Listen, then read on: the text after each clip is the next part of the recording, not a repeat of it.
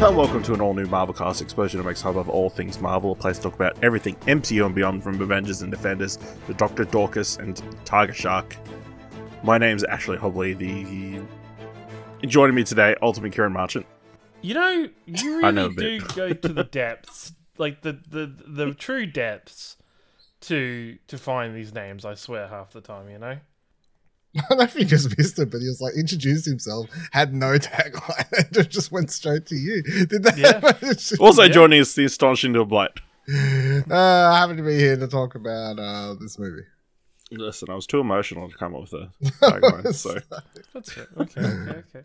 So today, we're talking about Black Panther, Wakanda Forever. So, this is going to be full spoilers. So please be aware we'll be spoiling anything and everything about the plot themes in any of the movie.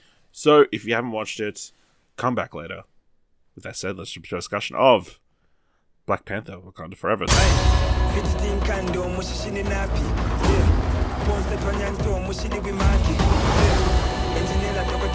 His people did not call him general or king. They called him Kukul Khan, the feather serpent god. Killing him will risk eternal war. He's coming for the surface world.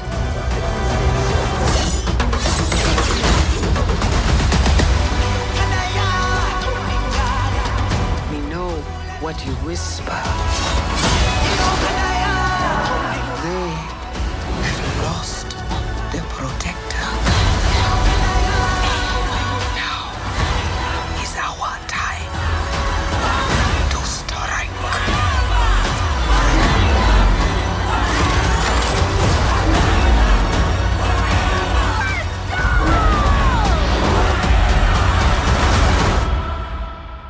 Show them who we are. Directed by Ryan Coogler, screenplay by Ryan Coogler and Joe Robert Cole, story by Ryan Coogler, starring Letitia Wright, Lupita Nyong'o, Danny Guerra, Winston Duke, Dominique Thorne, Florence Kasumba, Michaela Cole, Tanok Herta, Martin Freeman, and Angela Bassett. Queen Ramonda, Shuri, M'Baku, Okoye, and the Dora Milaje fight to protect their nation from intervening world powers in the wake of King T'Challa's death. As the Wakandans strive to embrace their next chapter, the heroes must band together with Nakia and Everett Ross to forge a new path for their beloved kingdom. Kieran, what did you think of Black Panther, Wakanda Forever? I think this is the best movie since Phase 4 started. Like, this movie was really good. And that's not really saying much. I think, you know, we've been in somewhat of a holding pattern for movies and for this part of the MCU, but I feel this movie's really special. I think Namor is one of the best MCU villains.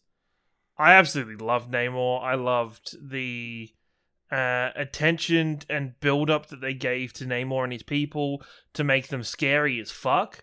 That scene of them, like when they're first attacking that oil rig, was fucking terrifying. I think in a prospect of having the ocean, it's funny when you compare this Namor to the Namor in like Aquaman, and it's just, this is so much better. The Ocean Master? Ocean Master? Or Aquaman? Which one are you trying for? Isn't there Namor? No. I swear there's Namor. There's one Namor. Oh, okay. I thought there was two. Well, you know, it's fine. It's what it is. In the comics, he's a white dude. No, I know that. Is that why you're confused? No, I think he has Black Manta. No, that's my fault. I know if he is a white dude in the comics. I'm pretty Namor sure is. Namor is definitely a white dude in the comics. Pretty sure he's just a white dude. The only reason I know that is because the amount of times I spent looking at Namor in Marvel Snap.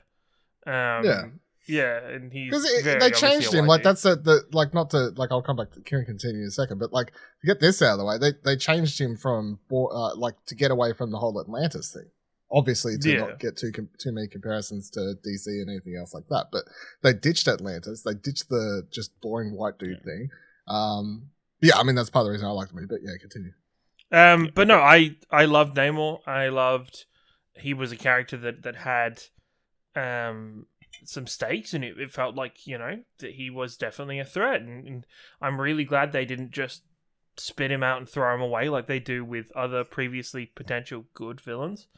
Having Shuri as the main aspect or the main focus of the movie was good overall with hers, and to see her interactions and her almost go off the deep end a little bit and turn towards that revenge storyline, and how that connected with the plots of Killmonger from Black Panther, and moving forward into this one. Loved Ironheart, loved, you know, what she got to do in this, and the interest in there.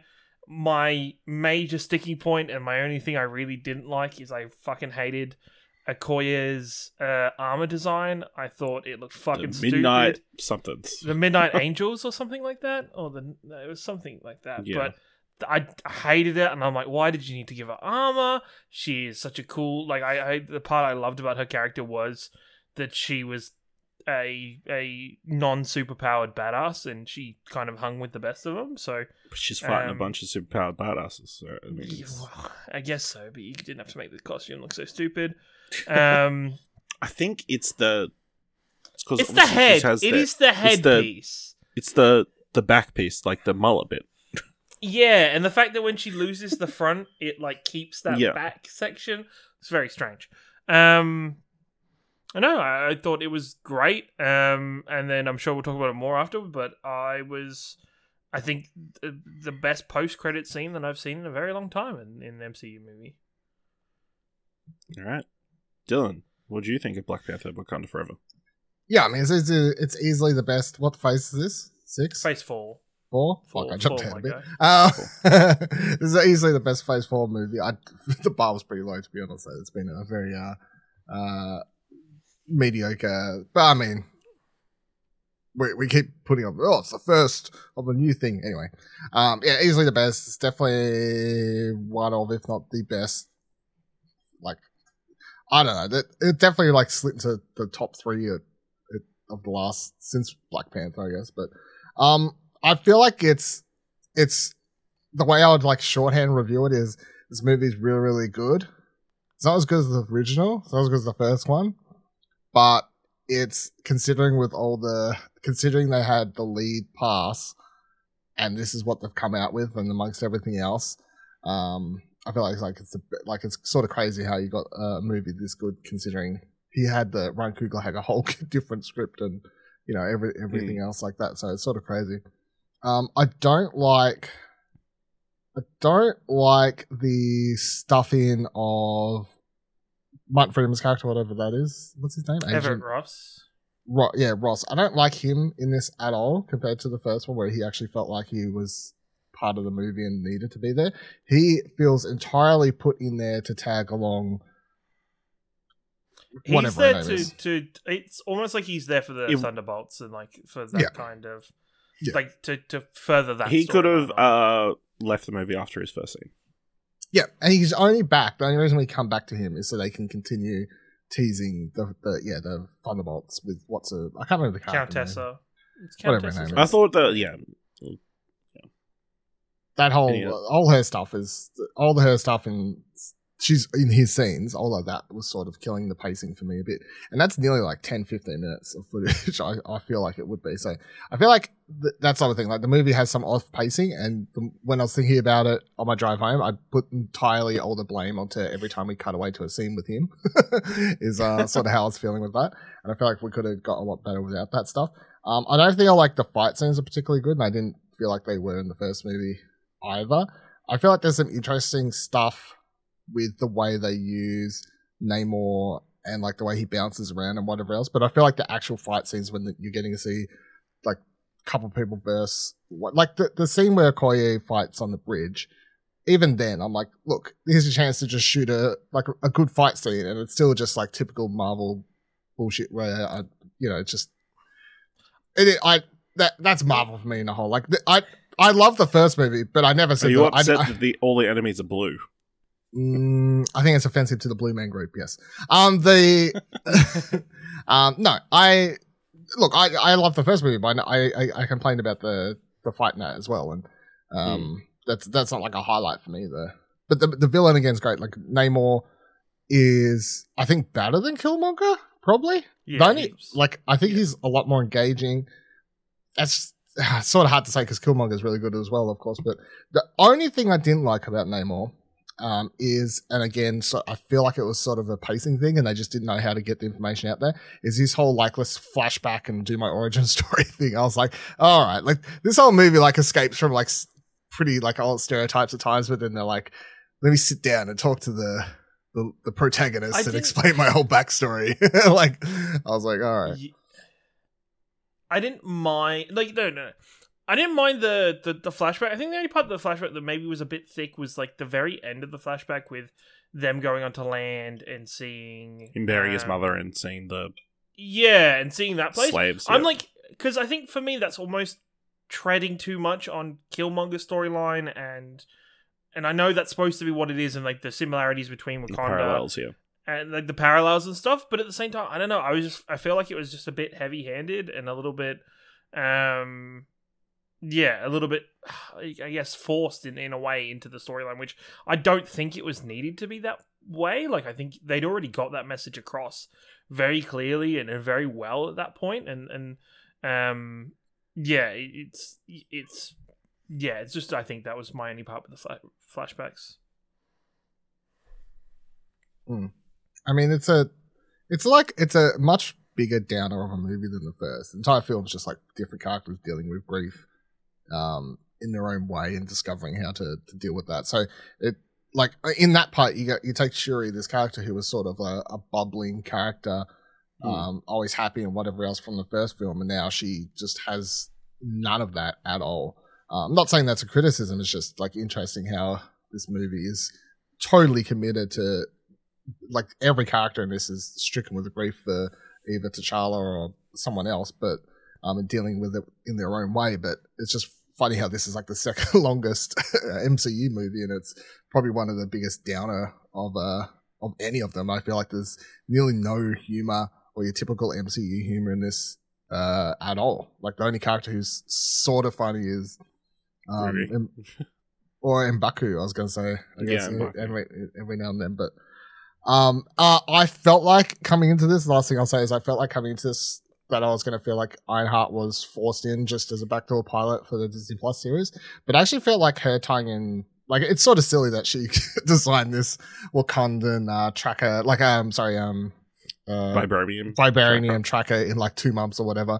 But it's like whatever. But like that tying in, like having her character tie in and all that sort of stuff, I felt like she folded in very well. So really, really, really good. I don't think it's quite as good as the first one, just because it's a little bit messier than the original film. But yes, it's still way better than like 9 out of 10 other MCU movies we've had since then.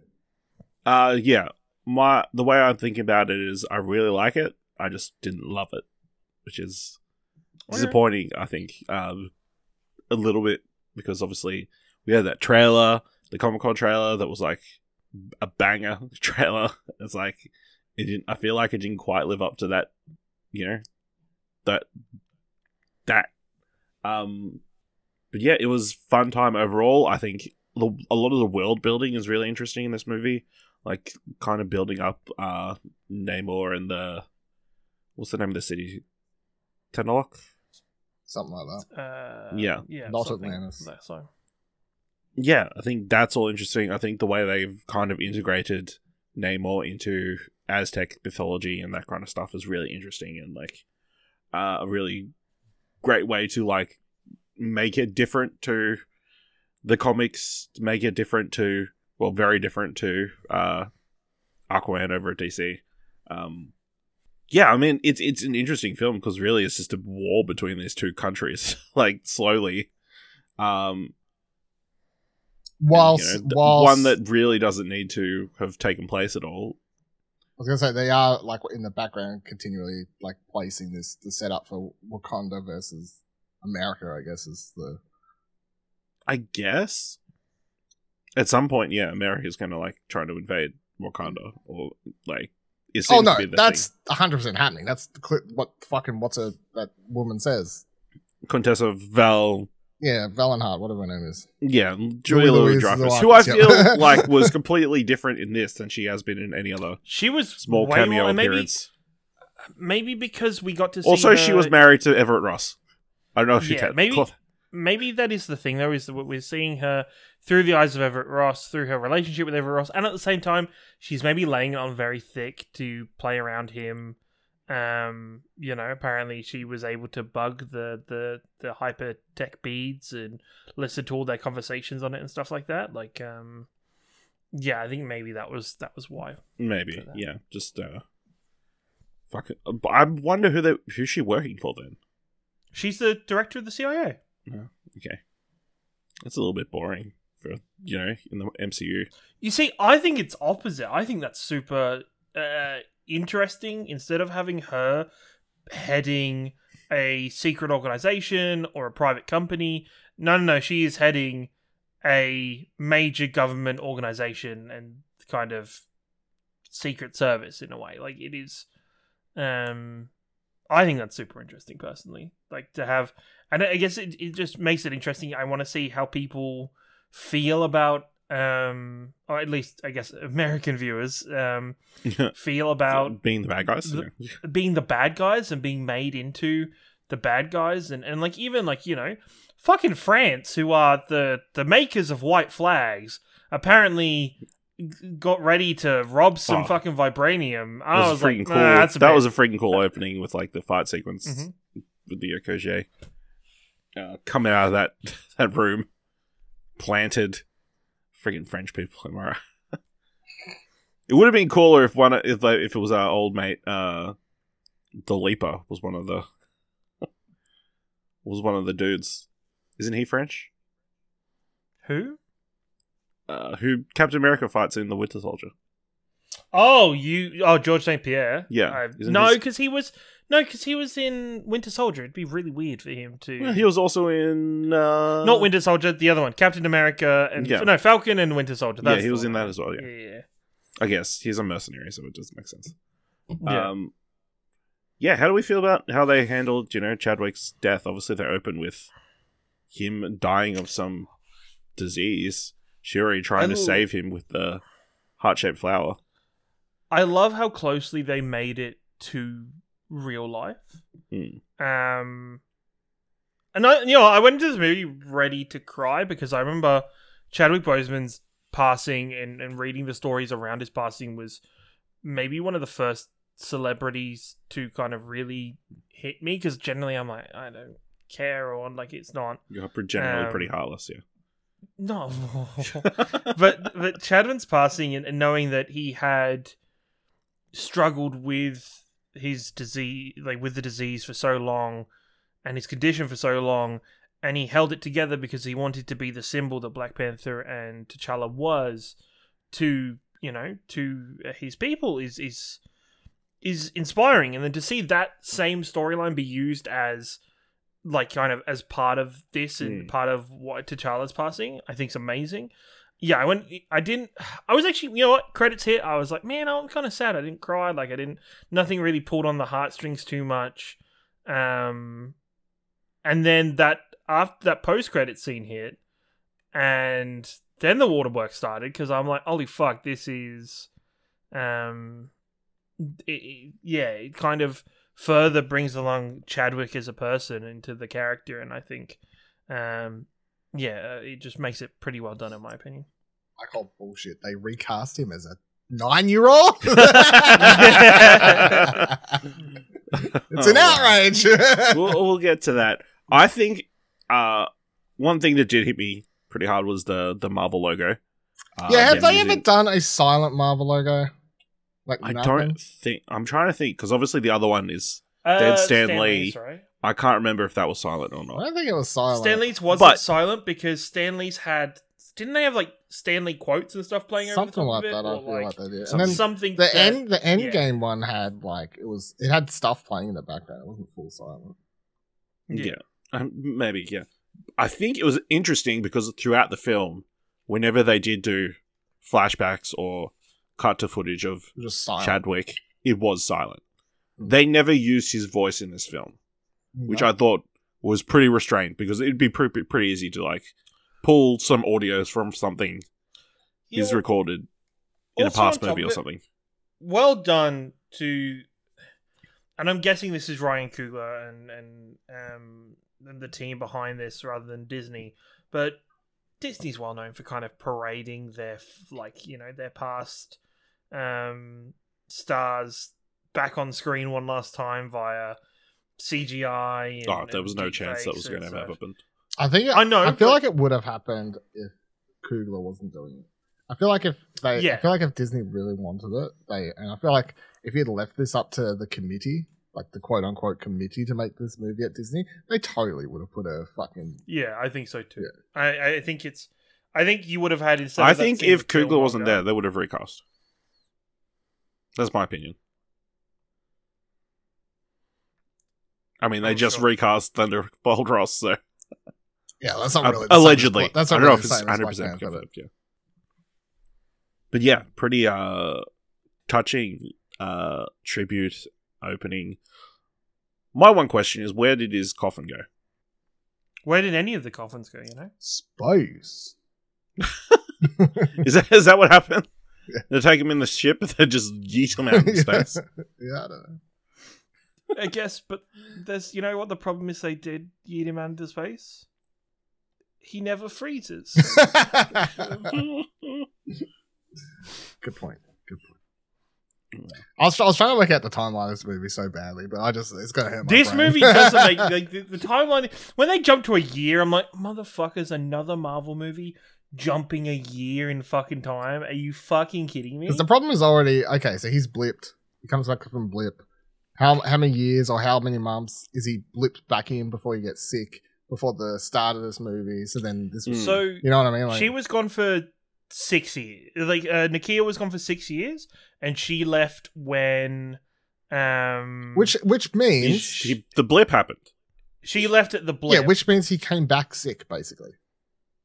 Is what they're saying. He was already sick before he got blipped. All that, yes. Which is the equivalent to real life Chad's story. Which is fucked because that means they literally didn't have their king. He fought Thanos while sick. This is pretty dope. Well, they didn't have their king for however many, was it 4 years? No. 5 years. 5 years. 5 years. They didn't have their king for 5 years in Wakanda. He comes back. They have him for a couple months. He dies. How fucked up that? The thing is, and then he gets more fucked up when tragic. Then their queen fucking drowns while it's under attack. That was rough. I didn't think that was going to do that, yeah. Extremely rough. I was like, you're going to kill another person? You're not just letting Chadwick's T'Challa's death be the carrying motivation throughout this movie. You're adding another person. Ryan Coogler's a real filmmaker. He's not afraid to kill. Yeah, he knows he knows how to get real motivation for characters. Just keep killing. Also, gonna say the most ruthless and badass fight moment did happen in this movie. I think. When she cut off fucking Namor's wings with that was pretty fucking claws, yeah. I was like, "That's metal as fuck. Let's go!" I'll tell you, and then they kind of ruined the end of that. The one moment that had my cinema actually, I'll go, "Ooh!" at once was not that, but in the fight with Okoye where she's fighting the big dude. And he sticks his fucking spear in the ground and then slams her. Clotheslines into it. My cinema literally audibly, I've heard half the cinema go, ooh, that's when that happened. So. That looked like it sucked. Just while we're talking about the cinemas, were you how full were your screenings? Yeah, 3/4, I think. Yeah, probably about the same. But it was tight luck, so I mean it was pretty big cinema. But yeah. So I had there was this is the smallest crowd I've seen for an opening night of a. What time did you go there? 6:30. 6:30. Okay. Maybe people go a bit later. Normally is crowded and packed, and normally you're lining up and getting time. No, I walked straight in, which made me think. This is from my point of view compared to yourselves, who are very much more involved in the movie industry and the bubble for movies. I've heard very little about this movie in terms of marketing and overall trailers and stuff. Generally, if it wasn't for this podcast, I probably wouldn't know that this movie came out. That is sad. This week. That is so sad. If you compare that to every other Marvel movie ever, where it's like it's kind of plastered everywhere and you see it. This movie is not everywhere, and not everybody is talking and building up anticipation about it. It feels very strange, in my perfect opinion, considering it's a good movie. I was going into this, I was kind of worried it was a bad movie, and there's a reason the marketing feels like it's nothing. No, I think maybe it's like a hard one to market. I think, Yeah. I mean, there has been 3 trailers. I guess they did like a final trailer like a day or two ago. I was about to say, I've seen the trailer at the cinema quite a lot. Any recent movie I've seen in the cinema, I've seen a Black Panther trailer. And the premiere last week in Hollywood or whatever was all positive buzz, and I saw a lot of stuff on my social media from that. So, but my social Kieran, media can I ask you a question? different to Kieran's social media. Do you have an ad blocker on? No, Okay. I don't. The only thing is, I have a YouTube Premium, so I don't see Yeah. So ads. where are you seeing ads then? Generally on my Twitter or on Twitch when I'm on Twitch, or browsing websites. Like generally, if I open up like an IGN article, Yeah, I feel like I've seen unless IGN is paid to sponsor it, you're going to be seeing ads based on your browser history. Yeah, and that's what I'm saying. The thing is, right, and I'm just coming from this from, I guess, my point of view, where I'm not in the spaces you're involved in. Generally, those trailers and shit still leak into my overall like spheres. Like, fuck, I talk on podcasts about Marvel shit all the time in front of my phone, and my phone knows shit all the time. It starts giving me articles and stuff. FBI go listen in. Yeah. It's just this is just my point of view, I guess, is that this just shows very low on the marketing efforts. I don't know. We'll see the numbers. I think the numbers will still be very high. Again, I feel like a lot of people are going to go tomorrow night. We're obviously recording Wednesday, when like advanced screenings or whatever. Yeah, I was going to say these classes of advanced. People just don't know. They're not paying attention to the special advanced screenings. So, how do we feel about Shuri's story over this film? Obviously, she starts off with everybody dying. She's tags along on this trip to go rescue a scientist, gets captured. Oh, well, she goes of her own free will, gets to experience, I'm trying to find if there's some reference. Underwater jet streams. Telecan. Which she goes in a suit that somebody totally died in at the start of the movie. Well, I mean, that was the thing that pulled me out. I'm like, they say they don't have any of these above ground. They don't trust any of the surface dwellers. She's the first ever surface dweller to go down to the city. Why do they have these suits? Well, that's the exact suit that they stole at the start of the movie in the oil rig. Oh, yeah, they're the ones. Remember, that does actually the person make sense, yeah. yoinked. Yeah, it's exactly that. Which I was like, that's fucking messed up. Somebody totally died in that thing. Yeah, true. Yeah, she goes to the city. She gets rescued, which starts the war. Hey, they were playing Blitzball, like Aztec Blitzball, though, down there. Like, it was, I was like, damn. Yeah, thanks, you guys. No, it's whatever game they play in Roche El Dorado. Yeah, but because it's underwater, it's instantly Blitzball. Yeah, I'm with Karen. They're just playing Blitzball. Even, like, at the start, if you watch the opening cinematic to Final Fantasy X, where Titus is like doing flips and shit in the Blitzball, he does like a hand symbol like in the game, like just to celebrate people. So it's just Blitzball, man. Yep. So obviously she visits the city, gets rescued. They attack, and she sets about becoming the Black Panther when her mother dies, but she's on a set. She wants vengeance. She's Batman I feel like in this movie. I don't love her vengeance part. I was very weird about that part because... How? Her mum died. I think it makes perfect sense. I understand No, it, but... I'm not.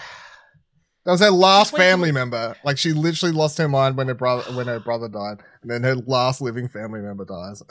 Like, to me, I was like, yeah, that makes sense. I get it, but I don't know. I just wasn't buying the conversation between her and Killmonger in terms of her. I thought that was I thought that was she was going to go reject what he's saying. You know what I mean? Yeah, 100%. Like, I thought... But no, she bought in 100%. And that's the thing. I was waiting for her to be like, no, I'm not doing it your way, and I'm not doing my brother's way. I'm doing it my own way. And maybe that's too predictable.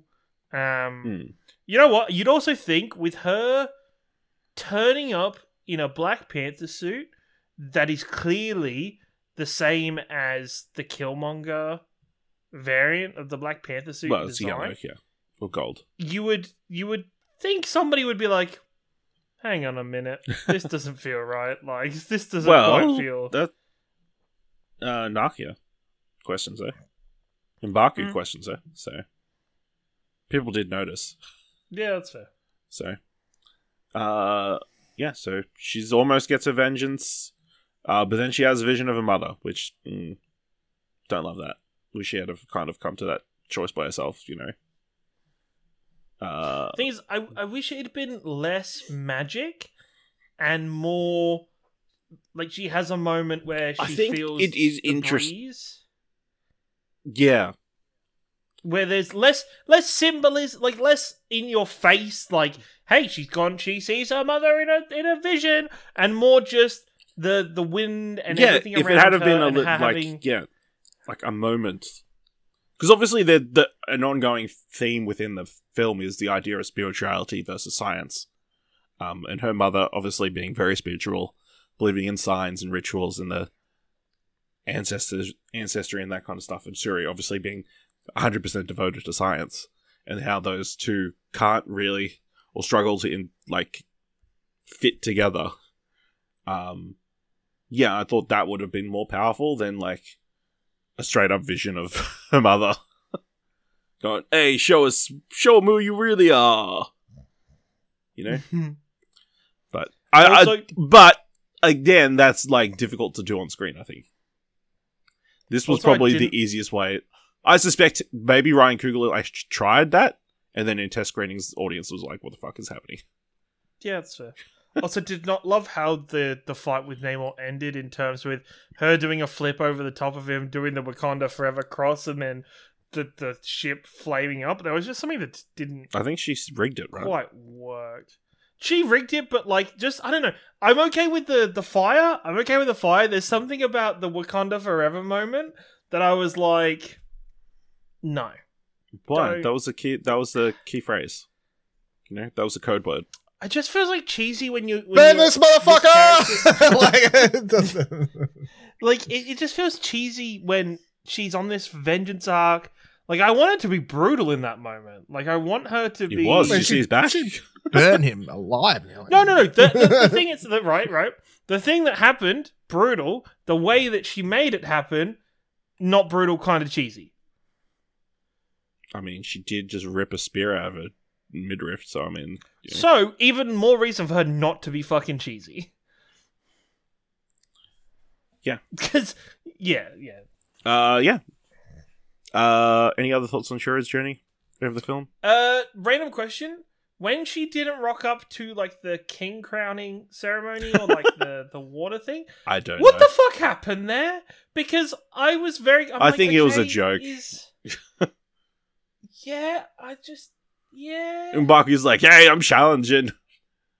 She's not going to fight me. I'm going to take it down. I just wish they played that maybe a couple seconds longer to show people's reaction to that, to maybe emphasize that it was a joke and not just hard cut away from it to jump away. It was, anything. Yeah. Such an M'Baku. He's, he suddenly becomes the elder statesman of the film. Very quickly, the head counsel, and obviously that conversation that he has with Shuri after her mother dies, and I made a promise to your brother, I'd help you. After all this death, you're not a child anymore, and that kind of callback and that kind of stuff. I thought it was really fun throughout the film, and obviously coming into the council meeting, chewing on a carrot. Yo, I spent far too long trying to work out if that was a carrot or a hot dog. Because they're vegetarian, remember? Yeah, I just couldn't... Yeah, I don't know. What, you're saying it was a vegan sausage? It could have been a vegan fucking sausage. It's Wakanda, man. Man. I do love that his staff, totally got broke as soon as he hit Namor. It's like, why are you carrying around this wooden thing at this point? Like, I was just like... A city full of vibranium. When he sees in that person, he's just like, Fishman. I would kick that fishman's ass, and then breaks his staff, takes the most brutal punch probably in the entire film. He would have killed him if he wasn't wearing the armor. Yeah. Broke his bloody chest in half. Yeah. M'Baku. He's great. Okoye, she goes through her arc throughout this film. She's the one who says Shuri should come along on their mission to rescue Riri. And her getting, like, torn down and, like, dismissed of her general duties was pretty harsh. Yeah. Hard to watch. Crazy that's the scene that had the Angela Bassett, like, moment from the trailer. I can't remember that from the trailer. Yeah. Pretty powerful stuff. I really liked it. She's, I felt like it was good to have her sort of do more than just be the general of the smartass attitude, which is kind of all she had in the first film. Like her relationship with T'Challa. Her relationship with Shuri is a lot different, so. Yeah. Obviously, she's very anti-science powered things, but she relents, I guess, at the end. I like it when she gets her new gear that Kieran doesn't like. She shits on it. Do you like it? No, I don't like it, but I don't dislike it that much. But, I just like when she's showing it and she like shit talks it, and then and then Shuri's like, "I made you a new spear," and she's like, "A new spear." Yeah, I really loved her and Shuri. Like, obviously in that they're Boston, is it? I think they're in. That whole sequence was a lot of fun. Definitely obviously reminiscent of the Bangkok, I want to say, segment of the first film. Oh, the car chase and everything. Yeah. So very reminiscent. The ad that was in the middle of for fucking whatever the car company was. I can't remember what it was. I think it was Nissan. Wasn't very good in the first film. Yeah. Yeah. Yeah. I think she had a good story arc. Obviously, she got the dude at the end. He's obviously got beat up on the bridge, lost again at Wakanda. And, learned a whole new language. She did, just so she could she could sass talk. Yeah. Interesting plan. Also, let me just obviously the film ends with them taking a boat to the middle of the ocean so they can capture Namor. I don't know how smart that was. Well, they had to lure him out, man. I guess, but they're like, there's going to be no repercussion. We're just going to sail away. We'll be all good. You would think they would, put some, flying vessels or something on that. So you can just, let's just abandon this ship. It was trying to fly, though, but they broke the flying mechanism, is what I got from it. No, it broke their engine / their sonic thing, keeping the Atlanteans because that's the other thing. I thought it looked like it was going to take off when they were preparing to take off and everything. Maybe, but that ship didn't look very aerodynamic. No. It didn't look very buoyant either, but that's beside It looked very tall. They can do what they want. Can I also say the whales looked sick in this? All the whale shots. Yeah, how do we feel about the Tenalokians? The only part I didn't like was the first scene that they were in, other than I loved how scary they were. When the CIA agent or whoever she was shot him and managed to shoot the vibranium chest piece and not his bare and exposed chest everywhere else. She shoots twice and hits the vibranium. It's like, damn, it's not gonna work. It's that took me a little bit. Then she took 3 or 4 out. Yeah. But they can't die apparently. So the zombies. Yeah, it was pretty brutal taking out the helicopter as well. Fuck that helicopter up. Yeah, I think they were the blue thing is they're only blue above land, right? I couldn't quite tell. Yes, they're blue above land and normal above water or whatever. Yeah. When you see them underwater when Shuri goes there, they're all normal. Yeah, they're all normal. I was confused. Even his mum in the flashback. It's they couldn't afford to do makeup under. No, his mum in the flashback sequence too was normal when you see the scenes of her underwater. Yeah. I didn't mind the flashback stuff. I thought it was interesting, like, setup for explaining why the civilization is able to live underwater and all that. So, no, I think it's interesting. I just felt like they just did the whole like it's just so stereotypical to have this like. Well, if you're introducing somebody to your city and you just explain the history of your city, am I right? It's like, why are all these people calling you a god? Because I am a god. How'd you become the king? I was anointed at birth. She didn't really. I lived ask. Hundreds of years. She didn't ask. It just always reminds me when villains do this. Of I think it's Goldman, but Austin Powers, where like Seth Green, sorry, like the son, like Dr. Evil just starts explaining his whole backstory, and he's like, "Why are you telling him his whole plan? Like, why? Just kill him. Give me the gun. I'll do it." Yeah. How do we feel about Riri? Obviously, it is a little bit like a backdoor pilot, I guess. Well, it's yes and no. Like, we're already getting to the show, but it's like a backdoor introduction. So. Yeah. I didn't love the suit design. I know. Maybe that's just me straight away. I hated the fat like shoulder jets. I was like, you're telling me with Wakanda it just technology. looked too CGI, I guess. Okay. What was my well, issue she's gonna have a design. different. She's gonna have a different one in the show. Yeah, so. she's gonna have a much cheaper suit on the show. Yeah. So, no, I like the actress. I liked her chemistry with Shuri. I liked her little funny scene at the start where she's throwing JBL speakers at them or whatever's going on there. That was all good. Probably different brands. Yeah, yeah, I know, that's what they look like to me. No, again, as I said, I felt like I was going to sort of dislike her coming in because I felt like she was just going to be a unnecessary character, but I like the way that they melded her into the plot. They set her up and she already had a suit. Like, she's smart enough to like already made a Stark Tech suit, effectively. She made her an arc reactor, man. Yeah. Or equivalent to it that was in the shape of a pixel heart. Yep.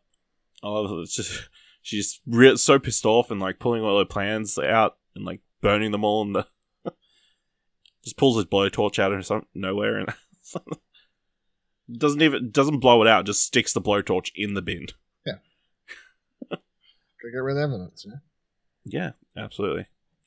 And then we got Nakia, who I think, has an interesting story of kind of starting, she leaves Wakanda, has been away from Wakanda, working in Haiti for 6 years or whatever. Since the blip, we assume, like, working on outreach. She'd talked before about wanting to help other communities and that kind of stuff. And then, comes back to rescue Shuri. Has this magical bike thing that's able to go underwater as well, which is super handy. I guess you would go prepared if you're like, hey, these people are all underwater. Yeah, I didn't think twice about the bike thing. I'm like, she's going. Yeah, no, I was she's like, looking for people underwater. Yeah. It's like, it's pretty lucky they invented that. Yeah. They have fucking ships that can, fly and transform and whatever else. That bike thing was the least of my concerns. Yeah, absolutely. Yeah, and then she sticks around to help Shuri take the potion or whatever. Black Panther potion. I'm really, I really enjoyed seeing Nakia again. I'm disappointed I didn't get more because, I really liked her in the first film and I really liked Lupita as an actress. I understand why she wasn't in more of the film for story reasons, but yeah, I'm happy with what I got and would hope for more in 3 if we go for a third one or something like that. I mean, I always held out hope. Sure. I knew it was gonna I knew it wasn't gonna happen because, like in the comics, Shuri becomes a Black Panther. But I was always holding out hope that maybe it was a swerve. Yeah. How did we feel about? Yeah. Obviously, they kept the Black Panther thing like a secret, but we always like most people always. We kind of knew it was going to be Shuri, but I kind of hoped it was going to be someone else, like Nakia. Yeah, or Koye, yeah. Sure. But, yeah. And obviously, we end the film with, Shuri, like, dealing with her grief, finally burning the funeral gown, which I assume is the one from Chadwick, because she only thinks of Chadwick, doesn't think about her mum at all during that sequence. Maybe she just wore the same one. Yeah. I don't know. Maybe. Yeah, and we find out that Nakia had a son with Chadwick, with T'Challa, who's also named T'Challa. You know, nice moment. That kid was very adorable. He was very performance. Your name's cool as well, I guess. He was very. We'll say a little bit like maybe I don't know, but it was funny seeing Shuri continue to cry and break down for a moment, and like his little face like between the two of them, just with this massive smile on his face the whole time. I was like, he knows it's tears of happiness, not tears of sadness. He knows. I know. It's just funny in that moment. It's awkward. Every Marvel movie is ending with someone having a kid now. Young Avengers coming soon. Just in case, right? Hulk, kid. Yeah. Thor, kid. Black Panther, kid. Everyone's got kids. Who am I missing? I mean, Wanda. I mean... Yeah. I mean, Doctor Strange, technically, there's a kid who shows up the entire film, so... Yeah, I guess, but it's not his kid. Yeah. They introduce a kid. Any other thoughts on the movie? Music was good. I like the soundtrack was... So, separating things. The soundtrack, good. It's definitely not like the first movie to me, solely because it's got... Thematically, it's more, I guess... More well, no, it's just more. Yeah. It's more focused on the what would you call it? Like the Haitian vibes, the African style. Would that be that sort of? That's where the music is. It's more focused on actually the Namor influence than it is the Black Panther side, which is good. It's fine, but then the score, the music, the really fucking good as always. But I was reminded consistently how good, like how much of a unique sound Black Panther has as a movie compared to every other Marvel movie, which has no unique sound at all. Like their soundtracks and their soundtrack may be okay with Guardians of the Galaxy or whatever, but the scores for every other MCU movie, there's just nothing about them that stands alike. Like apart from the Avengers theme, I can't think of any movie, like a Marvel movie where I'm like, oh yeah, that score, that piece of music or whatever, but it's just like Black Panther has carved out its own unique sound with the like all those little sounds and the way they use them and build them up and all that sort of stuff. So and then the introducing of different sounds that they had for the Namor sequences and when they went underwater and like that had a very unique and different sound too. So yeah, I really thought the music was fantastic. All right, Kieran, what's the most marvelous moment of Black Panther: Wakanda Forever?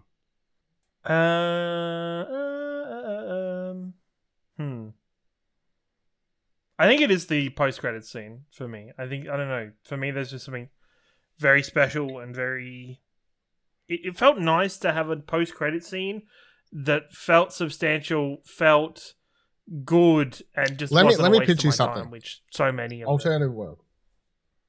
That scene just ends a movie and there's no after credit scene. Because it's dumb as fuck. Which that's also an after credit scene. That should have just been the way the movie ended. Well, yes. Yeah, 100% I do agree. But I feel like they just wanted to beat for like, remembering Chadwick. I feel like that scene just played like it literally is just they've cut 2 minutes from the end of the movie. Yeah, I mean they literally. I'm sure they shot it in one take. Like you know what I mean. Yeah. But yeah, it's fine. Dylan, what's your most marvelous moment? Fuck if I know. I wanna. Fuck, I don't know. It's really hard, hey. Let's just go with. I don't know. Actually, I don't know. It's hard. You go. I'll think. I kind of want to go the Killmonger scene. Nah, I think you're wrong. It was great to see Michael B. Jordan come back and just have that interaction with Shuri. Someone you didn't have much interaction with in the Black Panther film. And obviously it sets up this quest for vengeance that Shuri has for the rest of the film. So it's like, why? Yeah. There's a bit of like who you pick. What ancestor is the best fit for what you want from the Black Panther powers or whatever. Yeah, I'll go with Angela Bassett firing Okoye. Yeah, that was pretty powerful. It was a very like powerful scene. Like, okay. like She just lays it out. Yeah, and that's really strong performance from Angela Bassett. Like, particularly that, the whole, like, I've lost everyone, don't tell, like, all that sort of stuff. So I feel like that was, like, like the most. It's crazy that she pulls out events from Black Panther, something that happened 6 years ago. She's been holding this grudge against Okoye this entire time. No, I don't think she's been holding this grudge. You just sat there and did nothing while Killmonger, my nephew, came in and took over. I think she's holding the grudge. I just think that in the moment of grief, she's like pulling out, these memories and stuff. You don't pull those things out unless you hold a bit of a grudge. And I mean, the fact is that we all know where her partner was. And that was, he was filming Nope instead of being in this movie. His treacherous partner. Out working with another director. Yeah, out working with another director. How dare he? So, fucking Daniel Kaluuya, what are you doing? I'll pick that. I think that was like some of the strongest performance. I mean, the movie's got lots of strong performances, but that particular sequence is great. I would also shout out the Angela Bassett drowning sequence. It's crazy that he throws those water bombs and they flood the entire floor beneath the throne chamber.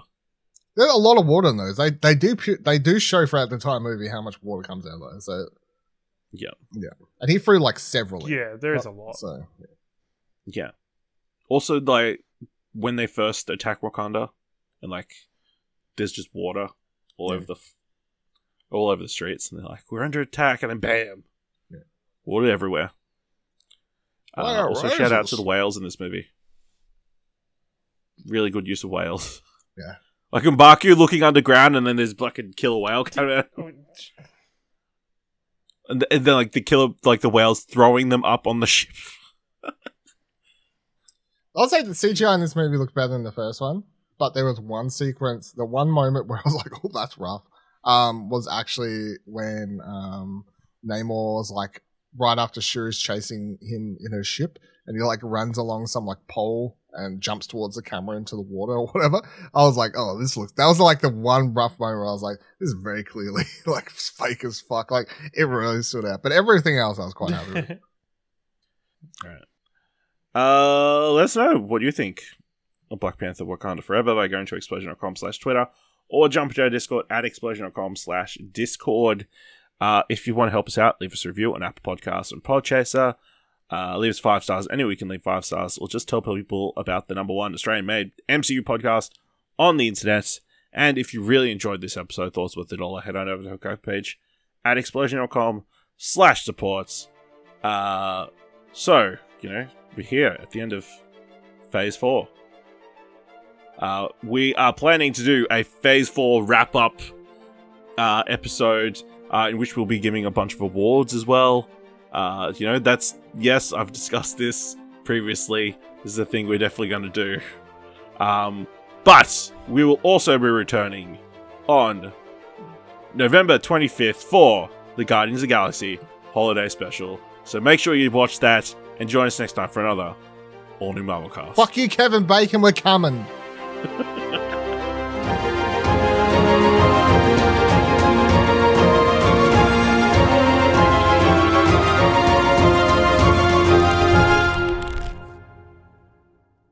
And for the final time on the Explosion Network podcast, I never freeze.